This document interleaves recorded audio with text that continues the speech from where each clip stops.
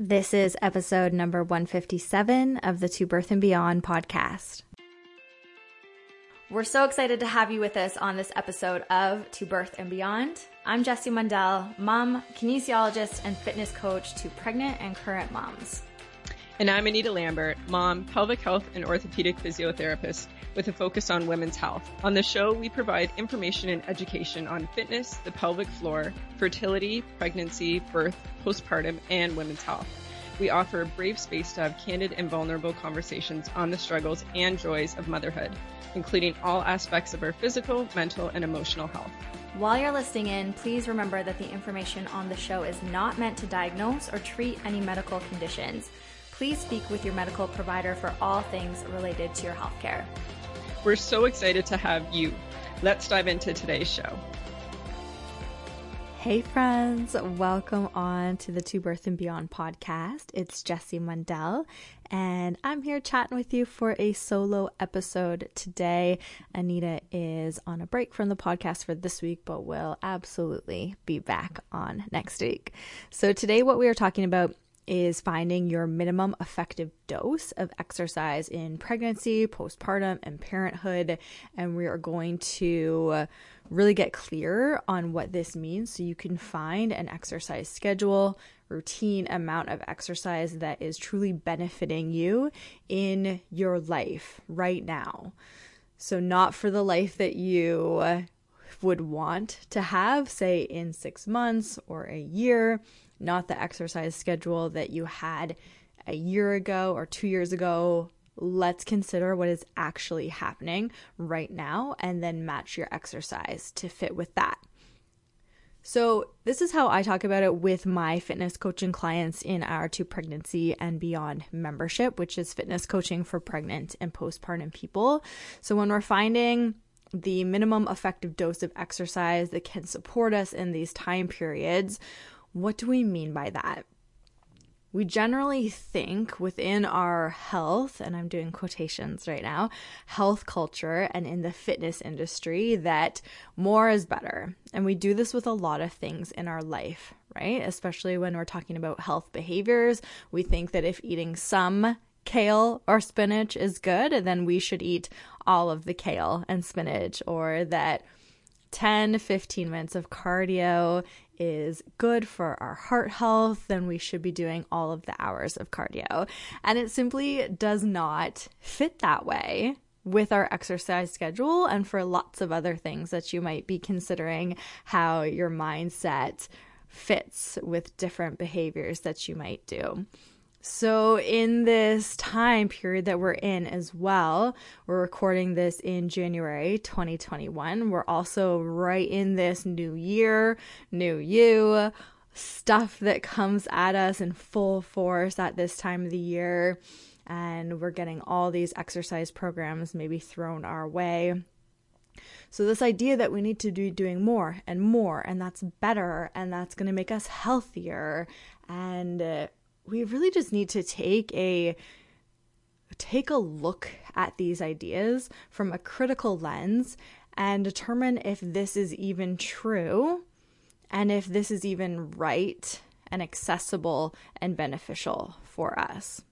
So the minimum effective dose of exercise is the amount of activity that helps you to feel well, that you can realistically fit into your life, that feels manageable, and last but not least, that you like, that you enjoy. And this might not be that you like doing every time or you feel motivated to move your body every time, but to some degree, you enjoy the movement, you feel good after it, and that is helping you along. So here is how we sort this out.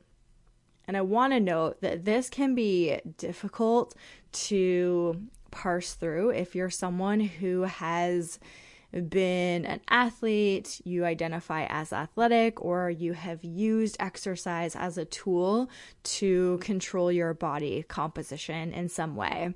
And those are all the places that I have come from in my journey with exercise, so I totally get what you're feeling if this is where you are landing too. So here's what I think about in terms of is my exercise routine supporting me physically? So does this feel good on your body?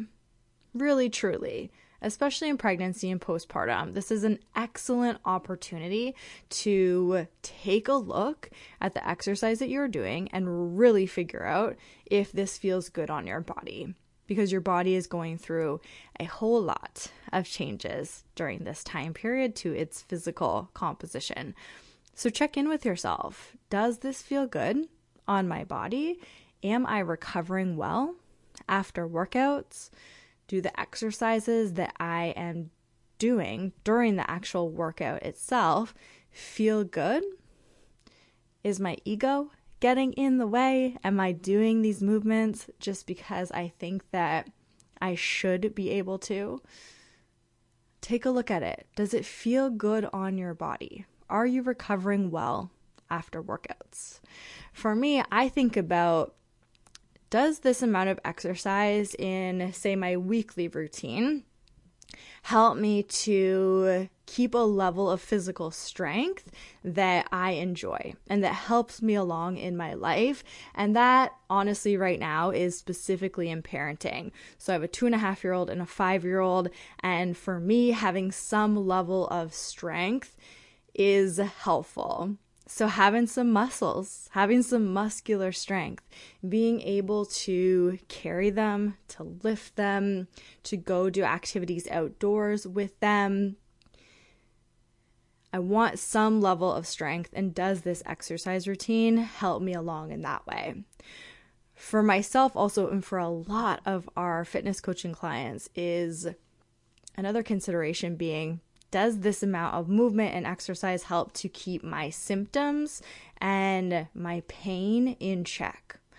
So for a lot of people, some regular consistent exercise can really help with their incontinence, their leaking, their lower back pain, their pelvic organ prolapse symptoms, maybe some neck pain or tightness in the shoulders. So regular movement can help those symptoms and discomfort and aches and pains in the body to settle, to really reduce, and for some people even to eliminate. I know for myself that really one of the main goals of regular exercise for me is just keeping a handle on lower back pain that can flare up for me, or upper back tightness through, say, the back of the rib cage, the upper back, that tends to ramp up for me if I have been maybe not moving as much, or more so during doing more work at the computer, and then again not moving my body in very many other ways except for staying in this one position typing away at my laptop. And a couple other things that I would check in with yourself about.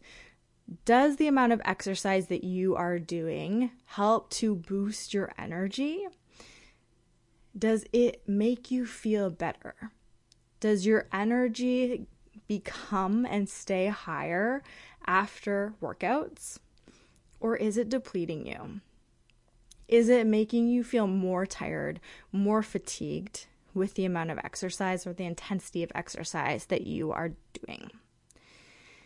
Because especially in these time periods of pregnancy and postpartum, we most likely want to look at exercise as a boost for us, as there's going to be so many times where you are just so tired.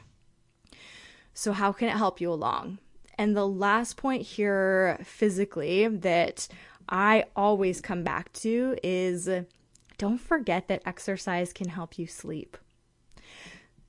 Don't forget that exercise can help you sleep. So you might want to, or you might notice that when you get, say, 2-3 workouts in per week, that you are sleeping better, more consistently on those nights after the workout. Let's go on to mental and emotional health now that we have tackled some of the physical health stuff that exercise can absolutely support us with. How can exercise help you to complete the stress cycle? This is something that I have really been thinking about through the last year of 2020, where we know so many of us were under a significant amount of stress, more so than, say, whatever your normal might be. So I really looked at exercise as a means to completing the stress cycle. So how could it help me to move my feelings, essentially? I thought about it in terms of moving my rage a lot of the time, getting these feelings out and through my body, so then I was able to move on and function to the next thing in my life, which was, of course, most often working in my business, showing up in my business, parenting my kids. How could I be able to better show up and use exercise to help me along in that? Is this amount of exercise that you're doing helping you to boost your creativity, helping you to process and think through your thoughts? I know for our clients, that's one of the things that they say over and over again, is that they just have a clearer mind after exercising, that they're able to think through, that they felt so overwhelmed and anxious, and exercise is the thing that helps to center and ground them. And that might be something that you experience for yourself too.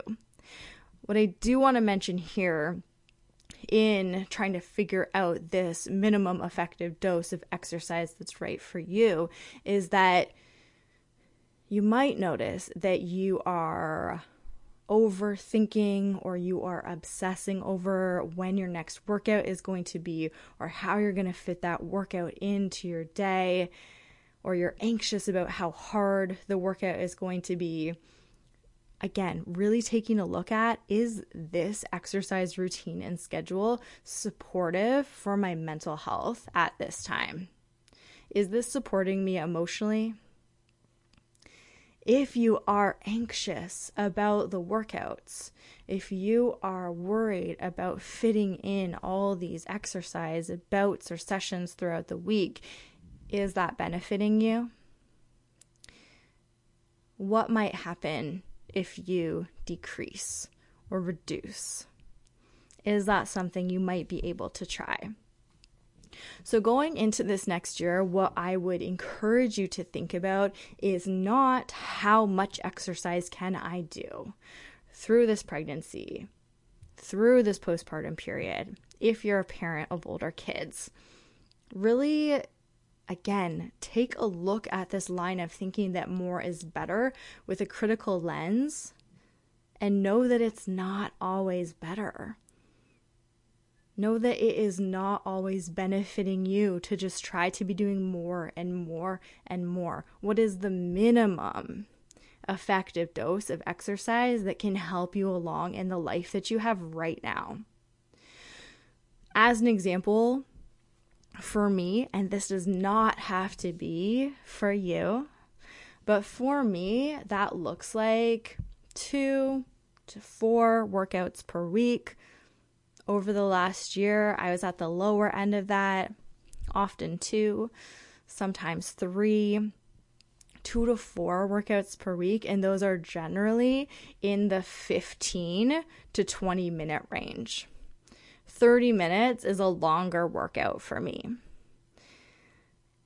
And I want you to know that where I have come from in the last 6-7 years of my experience with exercise is that this has been a gradual change for me.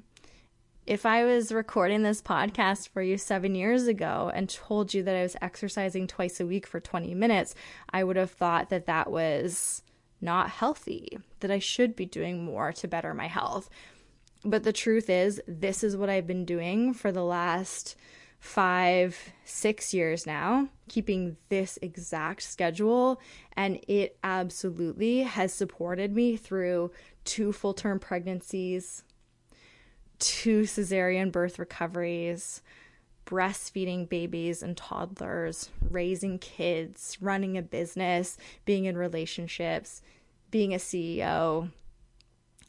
So come back to this for yourself.